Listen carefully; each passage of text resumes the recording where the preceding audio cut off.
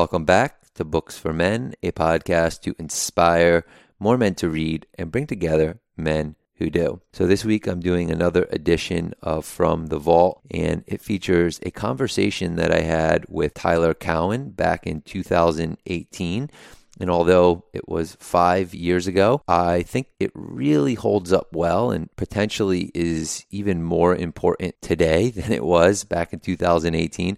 Perhaps maybe some of the things that we talk about in the episode only deepen in terms of importance. So our conversation was centered around his book at the time, Stubborn Attachments, A Vision for Society of Free, Prosperous, and Responsible Individuals. But we cover a lot of topics and ones that are extremely important, both as individuals striving to live a prosperous, free life, and as well as collectively as a society. I think that they go hand in hand, obviously. Now, you don't have to agree with everything that we talk about in the podcast, but I think that as we discuss in the actual conversation, being able to entertain ideas that you don't agree with is essential to living a free, prosperous life and probably essential for our society as a whole. So Tyler makes the case that you should probably be listening to and reading things you disagree with a lot more than you are reading or listening to things that you do agree with.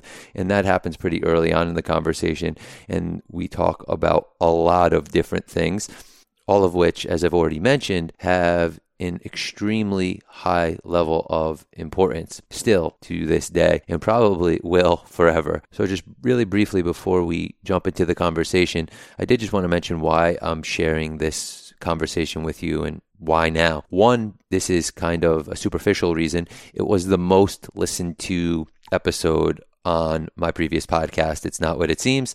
So I thought that would be a fun thing to share with you. Why was it the most listened to? I don't know. You'll have to listen to it and find out. But secondly, Tyler is somebody who I still read, listen to, and follow on a regular basis. So both his blog, Marginal Revolution, as well as his podcast, Conversations with Tyler, I'm a regular consumer of both, and for good reason, because without any kind of hyperbole, he's just a brilliant, brilliant thinker. And even if you don't agree with the things that he thinks, he still just communicates in such a precise, practical manner and has such a vast amount of knowledge that spans over so many industries and subsets of life that it's really fascinating. And just, he's somebody who I respect a lot.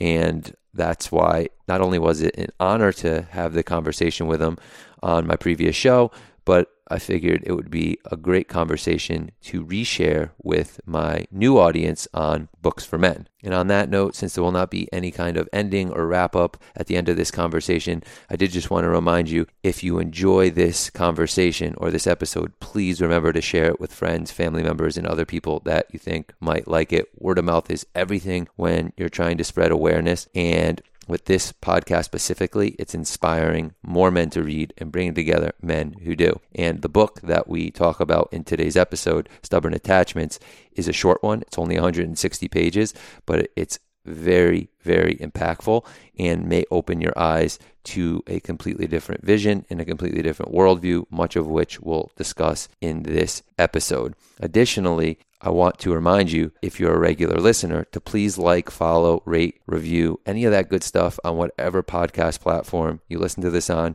because it goes a long way in helping other people find the show. Lastly, like always, for more information, you could always visit booksformen.org, where you can also sign up for the monthly newsletter, which is a wrap-up of all of the episodes, complete with links, full book and author information, all the best quotes, and newsletter-only book recommendations. All right, so now that we've got that out of the way, without further ado, here is my conversation with Tyler Cowen from my previous podcast, It's Not What It Seems. It was originally published November 11th, 2018, but as I've already mentioned, I think it has really held up, and I think it's just as applicable today. With that said, I hope you enjoy it.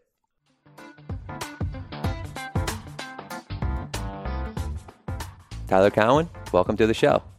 My pleasure. Yeah, I'm really honored to have you on the podcast. I've been a big reader of your work over the last few years, both your books, your blog, Marginal Revolution. You're undoubtedly one of the great thinkers of modern times, but believe it or not, the thing that always amazes me more is that no matter what question gets asked to you, no matter the complexity, I've heard get asked to you ever, you always end up answering with incredible precision. So I want to touch on that shortly, but we're definitely going to chat about your brand new book, Stubborn Attachments, A Vision for a Society of Free, Prosperous, and Responsible Individuals. A book that's really about how we should be moving forward and perhaps why we can't be so stubbornly attached to the past, right? So it offers not only a unique vision, but a framework for decision making. I'm really excited to share it with everyone. But as I mentioned, before we jump in, I have to ask you a couple of questions that have been stewing for a while. Maybe this first is a little rudimentary, but going back to answering that questions with precision, is there anything that you do or have done in the past that helps you communicate so efficiently? Public intellectuals should think of themselves more like athletes, that they need to train every day, that they need to practice, that they should write every day for hours, that they should devote their spare time to try and improve some part of their routine. So I think of myself as having really since about age 14, and now I'm 56, just every day worked on trying to explain things better, to understand more deeply, to read more quickly, whatever it is I might need to do, or give a better talk. And if you just work on those things every single day, and I mean Christmas, I mean your birthday, I mean Sunday, at some pace you'll get better. And one of the themes of my book is the idea of compounding returns. But compounding returns apply also to your knowledge and to your life. That's interesting. So I've heard you talk about the value of compound learning. And I'm a huge supporter in this. I often call it continuous learning. And, from your perspective, what does that provide you that otherwise wouldn't be provided if you didn't compound learn over time? When you compound returns, your knowledge builds upon your knowledge, or economic growth builds upon the economic growth of the past. It's like having money in a savings account that is paying to you 10% a year rather than 1% a year. It's nice in any one year, but after, say, 60 years of investing, it's a huge, huge difference. So if you're thinking about your own self-improvement, try to be on tracks where you're getting better virtually every day, but also your own interest is being maintained. So your enthusiasm, your passion, they're working for you, not against you. And always quit a little early when there's still something you want to do. And that means next day you'll be hungry to get back to it. I love that. That's a great action. So always leave them wanting more, right? Leave yourself wanting more. Yeah. That's a good one. I like that. Another thing that I've heard you talk about quite a bit, and I've actually heard you say this is the key wisdom of our time, knowing how and when to defer. So my question, do you still believe that? If yes, why? And of course, if not, then why not? Of course, most people know more than you do about many things, and figuring out whom you should ask, to whom you should listen, how to judge the quality of their responses. I sometimes talk with my foodie friends, and they're like out looking for a restaurant, and they'll argue about food and what dish is better than which other dish. And I say, look, this is ultimately sociology. The real knowledge is figuring out who is the right person to ask, and then judging whether or not they gave you a reliable answer. So do you have a criteria on who you ask for food recommendations? Depends on the country I'm in. If I'm in, say, East Asia, if you ask men, you get a very different answer than if you ask women, say. And dining is often sexually segregated, say, in a country like South Korea. So it depends what you're looking for. But in many countries, asking men in the age bracket, say 40 to 55, they can be the best group to ask because they're most likely to eat out often. Okay. I guess that makes sense. So do you have a favorite place where you're from that you dine at more often than others? Oh, absolutely. I write an online dining guide. I live in Northern Virginia. I just stayed at my favorite Thai restaurant called Elephant Jumps. And in the world, I love to eat in Mexico, Singapore, Tokyo, Sicily, many, many other places. So what's the best cuisine that someone's never tried that they should try? Probably Sicilian if you haven't had it. That to me is the best food in Europe. Sicily in Italy. But it's different from Italian food. It's more medieval. It's sweeter. It has more fragrancy. It's more like Arabic cuisines in some ways. That's something really quite different if you don't know it. Yeah, so I'm gonna have to note that.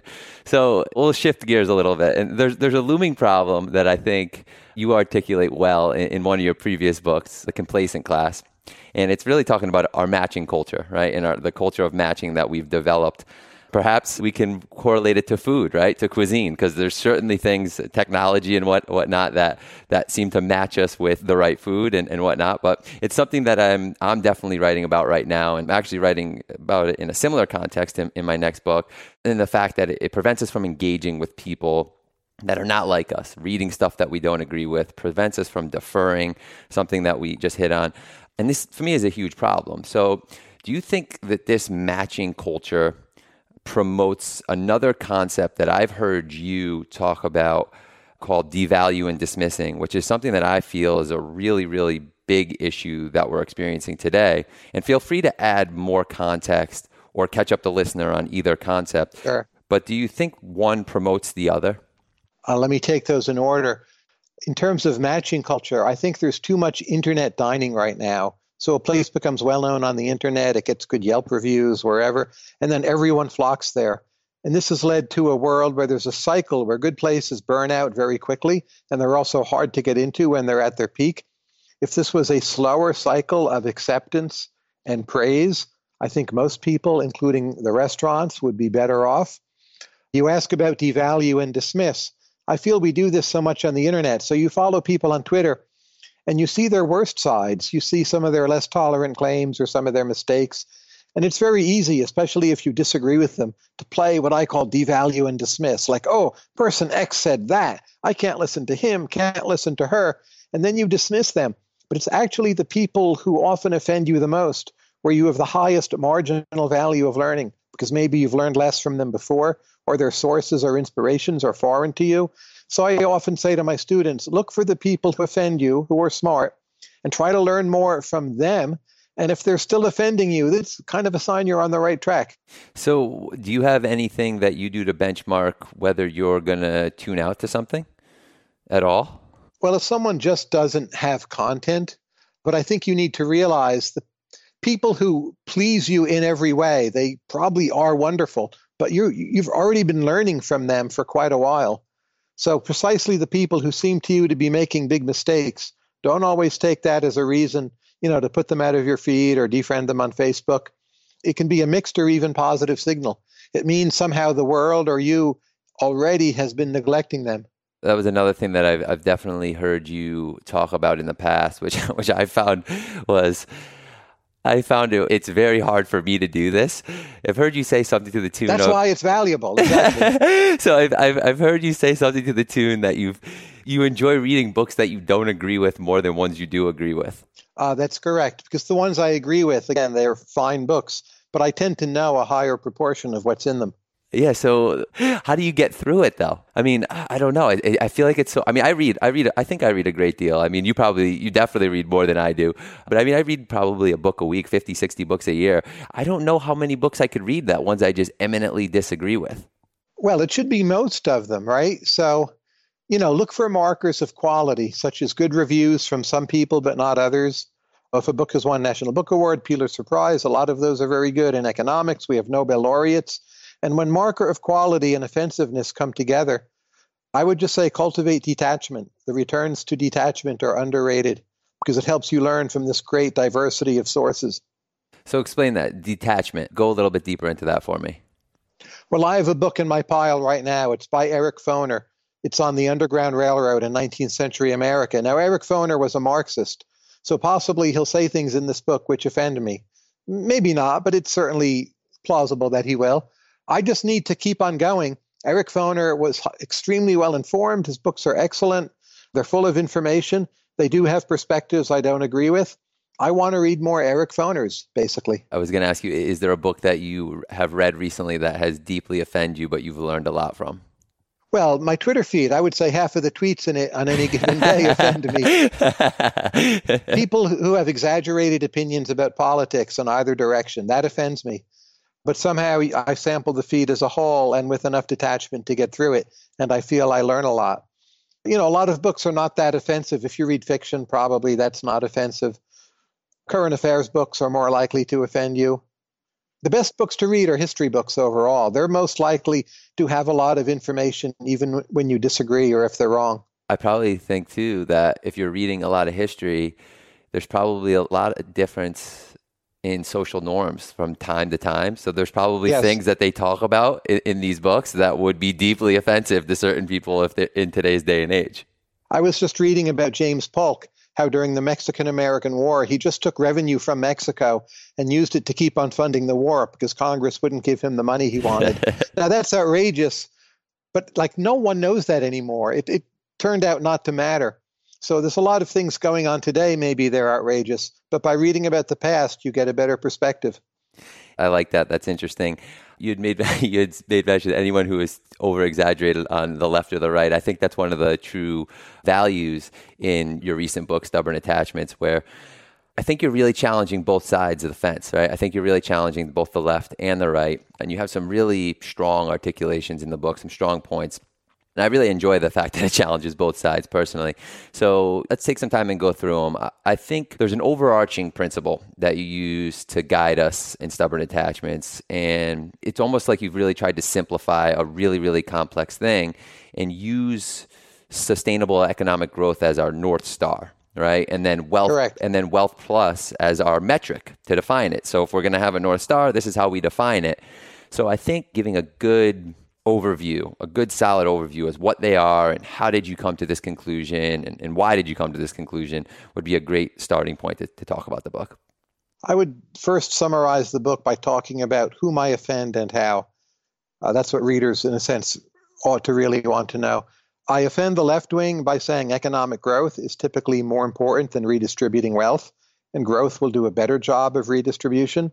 But I offend the right by saying having a sustainable environment is all important as well, and that these should be two pieces of the same puzzle. The key messages of the book are pro-future. Future matters much more than we think. We shouldn't be myopic. We should value the heroic and big thinking. And the way to really get somewhere is to have an economy that gives you compound returns and grows at a higher rate over time. You know, I was in China 30 years ago, and it was just bicycles and, smelly pig carcasses and a lot of poverty. And then I was there a few months ago, and it's gleaming skyscrapers and a pretty large middle class. And that's economic growth. America has done the same. Even a small difference in growth rates over time, it compounds. It leads to a big difference in final outcomes. That's like the short elevator speech of my book. Yeah, so not to detract off the book, but you had mentioned why you would offend the left, why you would offend the right. Do you think we're in an environment now? Do you think we're creating an environment now where really smart people are now afraid to actually voice their opinions on these really important topics because of being outcasted or the way that technology has moved and the amount of noise that exists in society today? Do you think we're creating this environment unknowingly? I see voluntary self-censorship more and more. I see it on social media. I see it in academia. I see it with CEOs, and I see it in journalism. But I think we know we're doing it. We're just, walking closer to the cliff, and everyone's a bit afraid to deviate from that. Yeah, but why do you think that is? I mean, I know why it is, actually. I guess my question isn't why do you think it is, because it's pretty clear that the people that are voicing there's such hard lines on what is appropriate and what isn't, that it becomes very hard to create content or voice your opinion in that manner. But I guess my question is, how do we move forward from that? I think that some of the problem is that social media increase the pressures for conformity, because if you slip up, or maybe you say something that's right, but others don't like it, it can go viral and be used against you. I think people stepping forward and saying what they think and having courage, this idea of courage, is probably the best way around it. And I think we're seeing people do that. In fact, often those people are too offensive. But I see the norm shifting, kind of viral social media storms against people that might have crushed them 2 years ago. They're surviving them these days. So I think the norm is actually right now improving. I think one of the big things that I think about on a pretty regular basis, I actually just published an article on this topic, and it's the quantity versus quality, right? And I think no matter what you're doing, if you're doing it in quality, kind of like to what you were saying before in regards to the book that you were just reading. Eric Foner, or the one on Polk? Eric Foner, right? So it's quality. And so as long as you're producing quality content, it's the content, not that it doesn't matter as much. I think the problem that we've run into is that we think we can go deep by using 280 characters. We think we can go deep by creating bad content and poor quality content. And what that creates is this noisy environment where people that should be speaking out, who can create quality, don't, because of all this other bad quality, right? But just mass amounts of quantity that are coming out in short videos, short texts, all this short form content that is just not thought through, and the ideas don't sit long enough.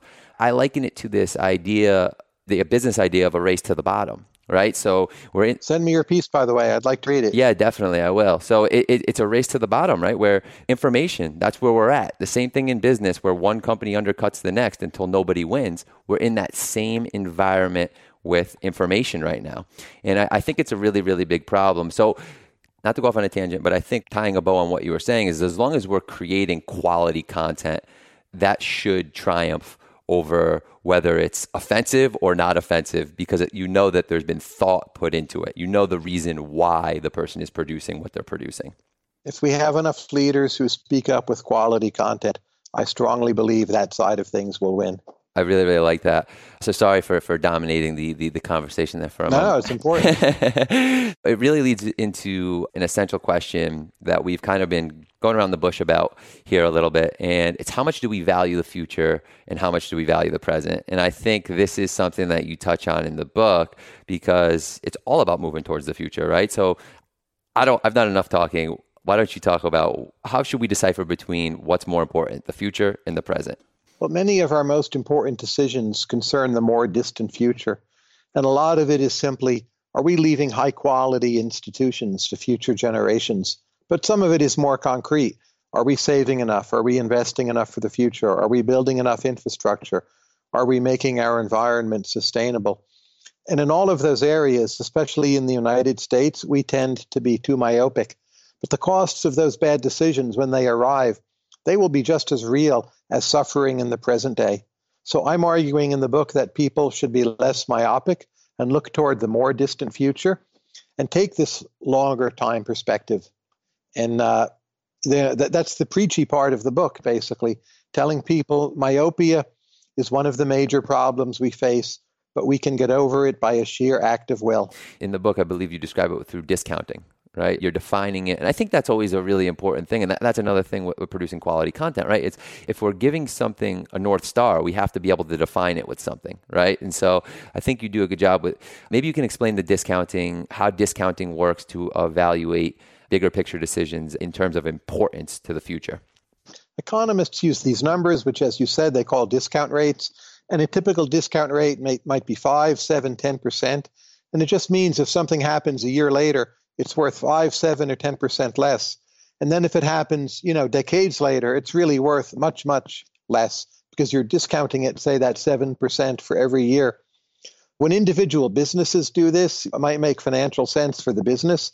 But when we as a society do it with entire lives and all of what we're trying to build, that's when it's a major mistake, that we basically start consuming our own social capital. We eat into our norms, and we're not leaving a good enough future for our descendants. So what's something more actionable that we could do in the near future that would enable us to look into the distant future on a policy level? Of the wealthy nations, the United States has about the lowest savings rate. Our performance on infrastructure is highly variable, but often a little pathetic. If you just look at, say, the subway system in New York, you want to open that new 2nd Avenue line. Well, they started planning that in 1972, and it just opened, about a year ago. That's crazy for our most important, what has been our most populous city. People don't care very much about climate change. We should take more serious action there. We should spend more money subsidizing basic science, research and development.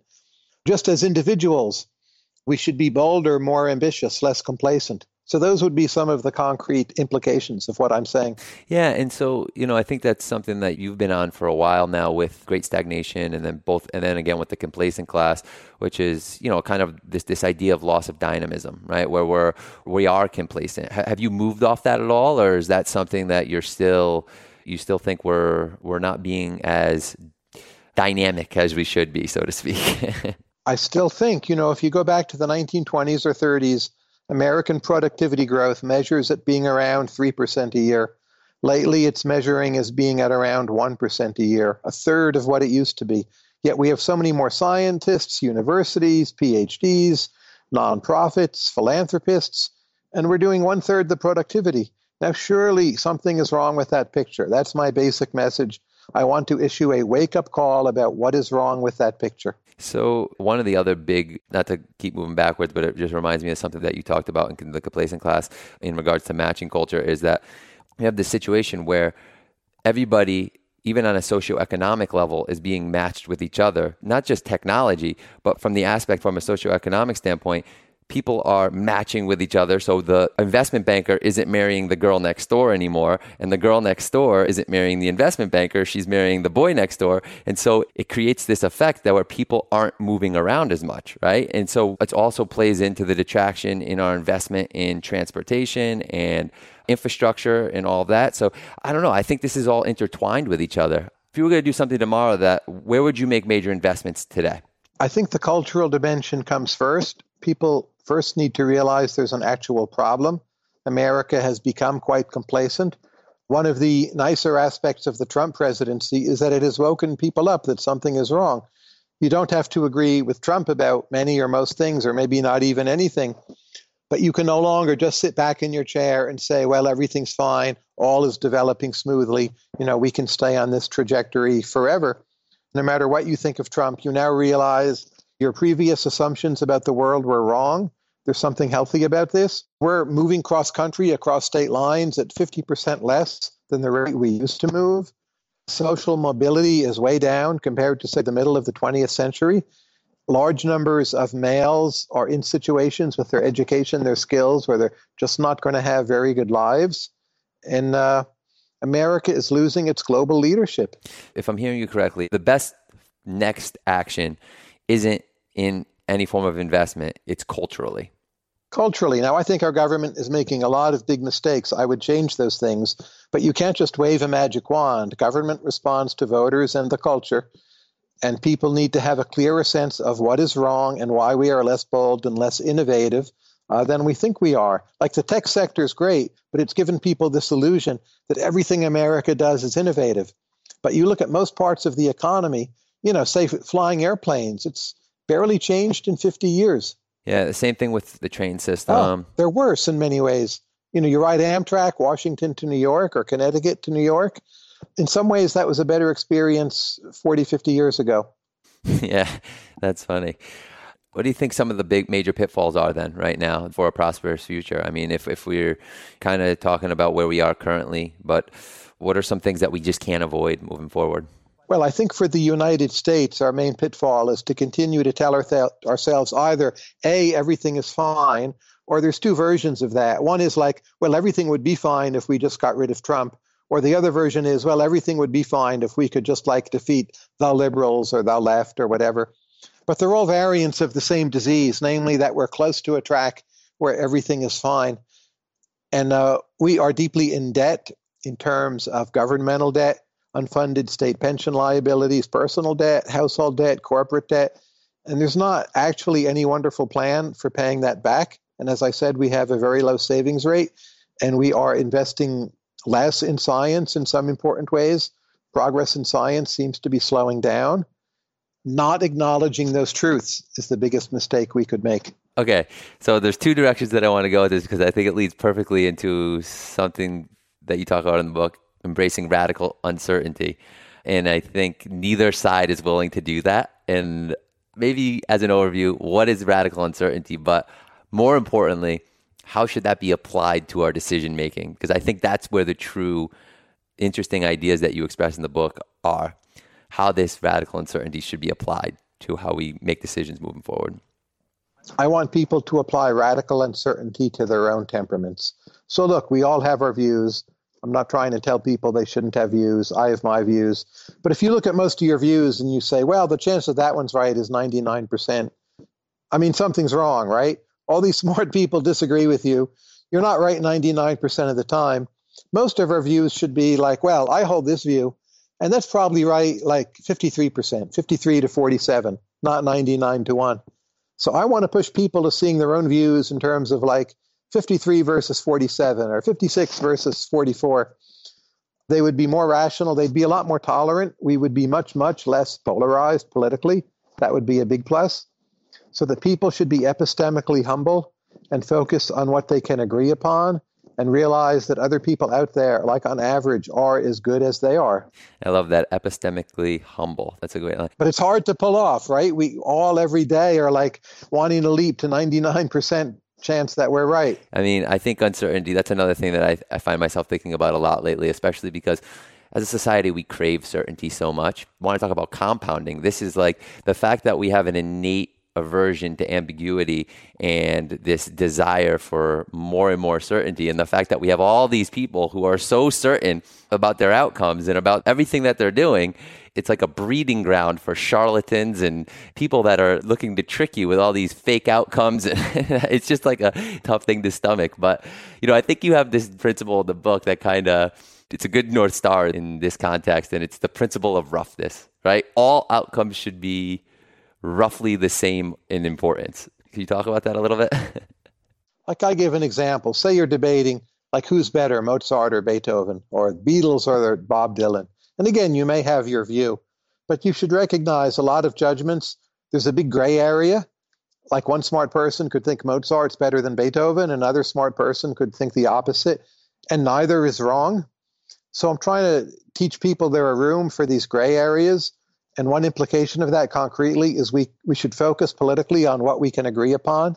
And the one thing we ought to be able to agree upon is this idea of leaving quality institutions and a high stock of savings and investment and good government for the succeeding generations. That's part of the pitch of the book. I think that's one of the big issues that we're seeing right now politically, right? Is everyone thinks that whatever happens is the end of the world. No matter what the outcome is, it's not good enough for anybody. And what you're pointing out is that embracing radical uncertainty should, in fact, mean that you realize that it doesn't really matter what the outcome is, because we have to look towards the more distant future, because according to your thesis really is what we're trying to achieve, again, is sustainable economic growth, right? And so I think that becomes a really hard thing because it's not right in front of us. Yes. And we also are tending to think no leader is good enough because you see all the blemishes, say, on social media. So people become cynical.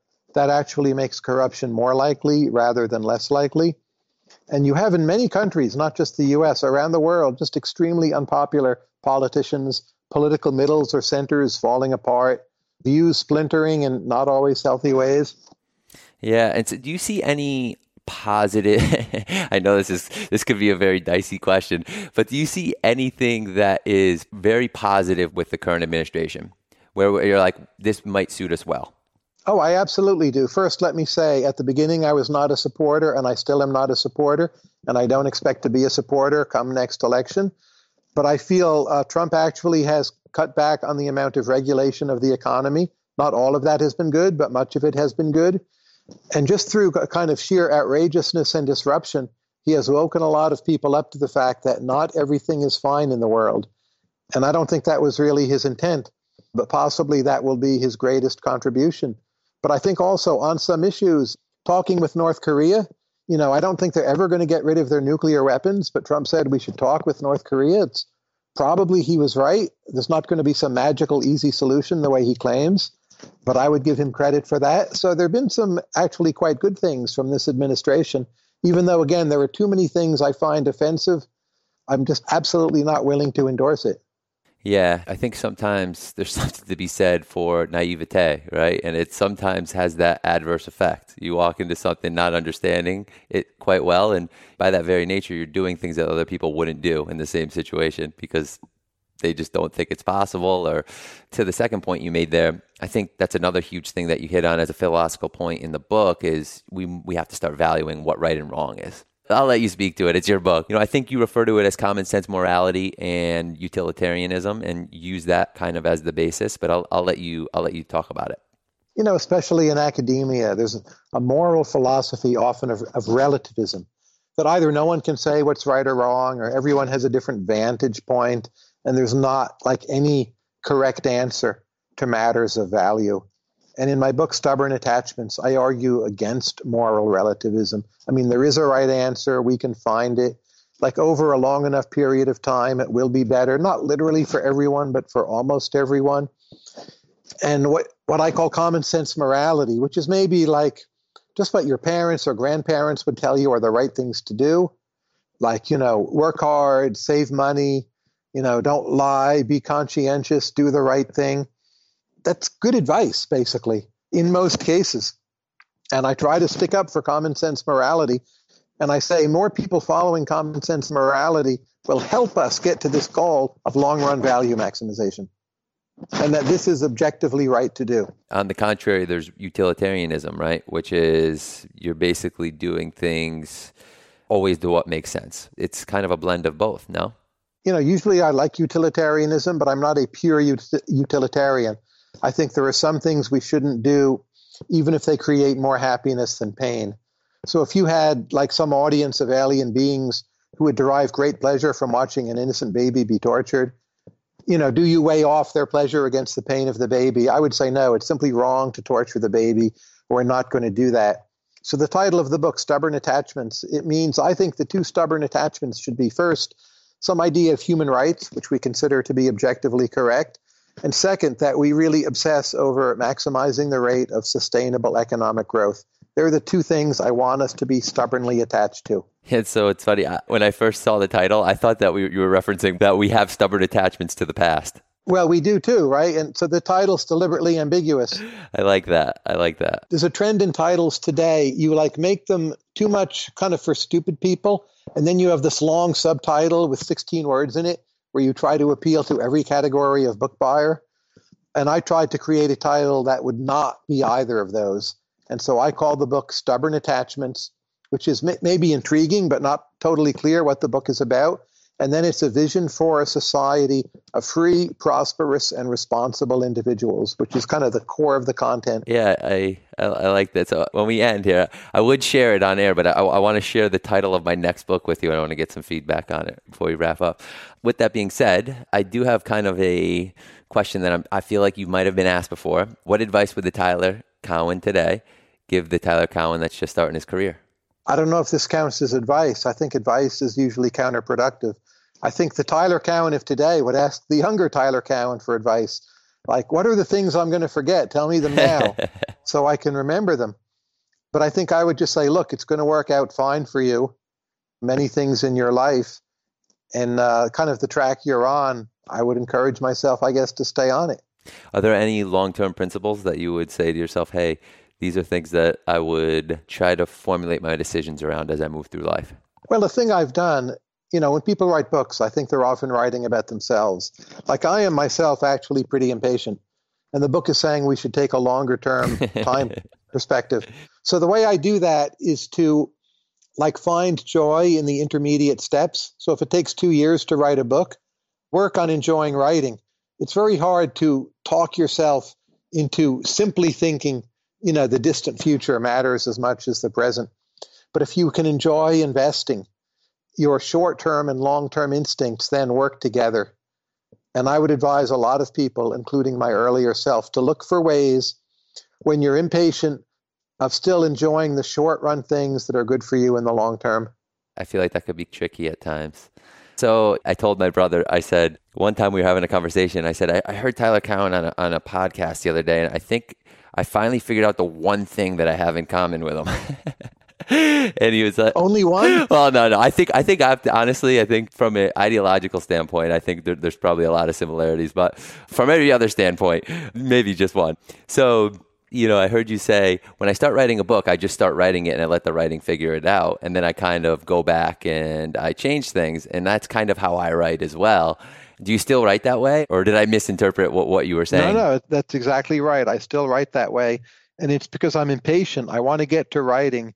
And if I have to sit around with outlines for months, somehow I won't be as productive. So I probably waste a lot, like writing things I'll end up cutting or doing parts of drafts that are bad. But I like having momentum on my side. And if you just write something every day, it will pile up and you'll have a lot. And if you have to rewrite it a bit, edit it, you'll still have something. So I'm a big advocate of anyone who's a writer, write every single day. Yeah, there we go. We have two things in common. I try to write every single day. Not try. No, my advice is not to try to write every day. My advice is to write every single day. Hey, you gave the advice to write every day. I said I try to write every day. See, there we go. Maybe we don't have it in common. This has been great. So I know that you're tight on time today. So I'm going to ask you four final questions. But Sure. before I do, obviously I want to give you a chance. Do you have a final ask of the audience? Best place to connect with you and all that good stuff. I'm on Twitter at Tyler Cowen. That's Cowen. I'm happy for people to email me. You can Google my name, Tyler Cowen email. My email is online. It's on my blog, Marginal Revolution, where I've blogged every day for 15 years, which means I've written every day. I also write for Bloomberg twice a week, and I have a podcast series called Conversations with Tyler. The very last episode was with Paul Krugman, and coming out next is Eric Schmidt of Google. So that would be a start, but that's, of course, plenty. See how efficient that was? That's what I'm talking about. See, remember I started the conversation? That's super efficient. Precise, you said, yeah. Precision. Oh, wow. See, you have a good memory too. So here's the four final questions. You ready? Ready. What's one piece of advice you wish that you'd never hear somebody give again? I think advice in general is overrated. Most people don't take it. When advice is exchanged, it's part of some generalized anxiety alleviation mechanism. So I would like people to deconstruct the advice, the giver, the receiver, and ask, in which ways has my anxiety needed alleviating? And to do that directly, and to save advice for very specific things. Like if someone gives you directions to a restaurant, right? That's a kind of advice. That's great. So I think advice is overrated. And think in terms of communicating with people that doesn't involve so much advice and figure out what you're saying is anxiety alleviation instead of real advice at all. That's enlightening. And, it's funny. My qualm sometimes with advice is that going back to the whole certainty thing is that everyone is so certain about what they're saying that, I have this philosophy that we'll be talking about a little bit in my next book, which is, anytime you're faced with too much certainty, you challenge it. And you challenge it, you challenge the certainty because one or two things happen. Either they can't articulate the downside of their advice, and you don't want anybody who can't articulate the downside of their advice because there's always downside to their advice, or they haven't thought about it. And if they haven't thought about it, that's just as bad because that means they're not considering it at all. So you always challenge too much certainty. So your thoughts there go hand in hand with that. I love that. And often parents and even managers, they give advice just to feel they've done everything possible, but not actually to have an impact. So they don't feel bad themselves. If you want to influence people, like introduce them to new others, it's way more effective than advice. Yeah, I'm a recovering advice giver. It's hard, it's hard. Because people come to you and they ask for it. And then when they ask you for advice, you almost feel an obligation to give it. And then it's like, wait a minute, should I even be giving advice on this? Because I don't even have this figured out myself. It's almost like the reverse halo effect. Yeah. Okay, next question. So what's one quote or motto you live your life by? Be comfortable with messiness. I present that in my TED Talk. Don't make everything into a nice, neat bundle. Don't think your life is a story or narrative. Realize a lot of things don't make sense. And nonetheless, go forward. Love it. What's one book that's impacted the way you think? Reading Plato's dialogues when I was like 13, 14, the idea that philosophy is a conversation, that it's discourse, that it's back and forth, that at the end of the dialogues, you're usually not sure who really was right and who was wrong. That had a massive impact on me, and it still does. Has that helped at all with disagreement, with you being able to deal with disagreements? Because I feel like anytime you have any kind of philosophical conversation or any conversation for that matter, there's always disagreements that arise. I hope it's helped, but I'm not sure I'm the one to judge it because I see like all these other arrogant people who think they're great at disagreeing, and maybe they're not. So I do have one more question, but I feel like I need to ask you this. What's a way that helps you disagree with people? Cultivating detachment. And writing the blog for 15 years, we have open comments. Numerous people insult me every day. They think they're getting under my skin. They're actually doing me a huge favor. I would encourage them to continue because it means I'm actually very open to being criticized. And after what I read in my own comment section, a lot of stuff just doesn't bother me. And I'm able to learn from the critics who have useful things to say. Yeah, and it's almost like they're forcing you to look at it from another angle. That's right. And then the last question. What's the one thing that you want to tell the world? It's not what it seems. Well, most things aren't what they seem, but anyone who thinks they can tell you like how it all really is, I would just say, be suspicious, but that also means be suspicious of yourself and try to cultivate this diversity of sources of like information, instruction, and also inspiration. So create an environment around you that specializes in different things. Is that what you're saying? That is truly diverse. And I don't mean ethnic diversity, but certainly that's included, gender diversity, of course, but just true intellectual and also like spiritual and emotional diversity around yourself, and try to draw from that. Yes, I don't think I could have picked a better way to end it. This is a podcast to inspire open-mindedness, and if that isn't a piece of non-advice that we should follow, then I don't know what is. So Tyler Cowen, thank you so much for coming on. Your book, Stubborn Attachments, A Vision for a Society of Free, Prosperous, and Responsible Individuals, was a really, really enlightening read. I hope everybody goes out and grabs a copy, because as I told you before we started this, it might have been a tougher sell, but maybe it should have been called Cowenism. And thank you very much for doing this. I really appreciate it, and let's stay in touch. Absolutely. Thank you so much.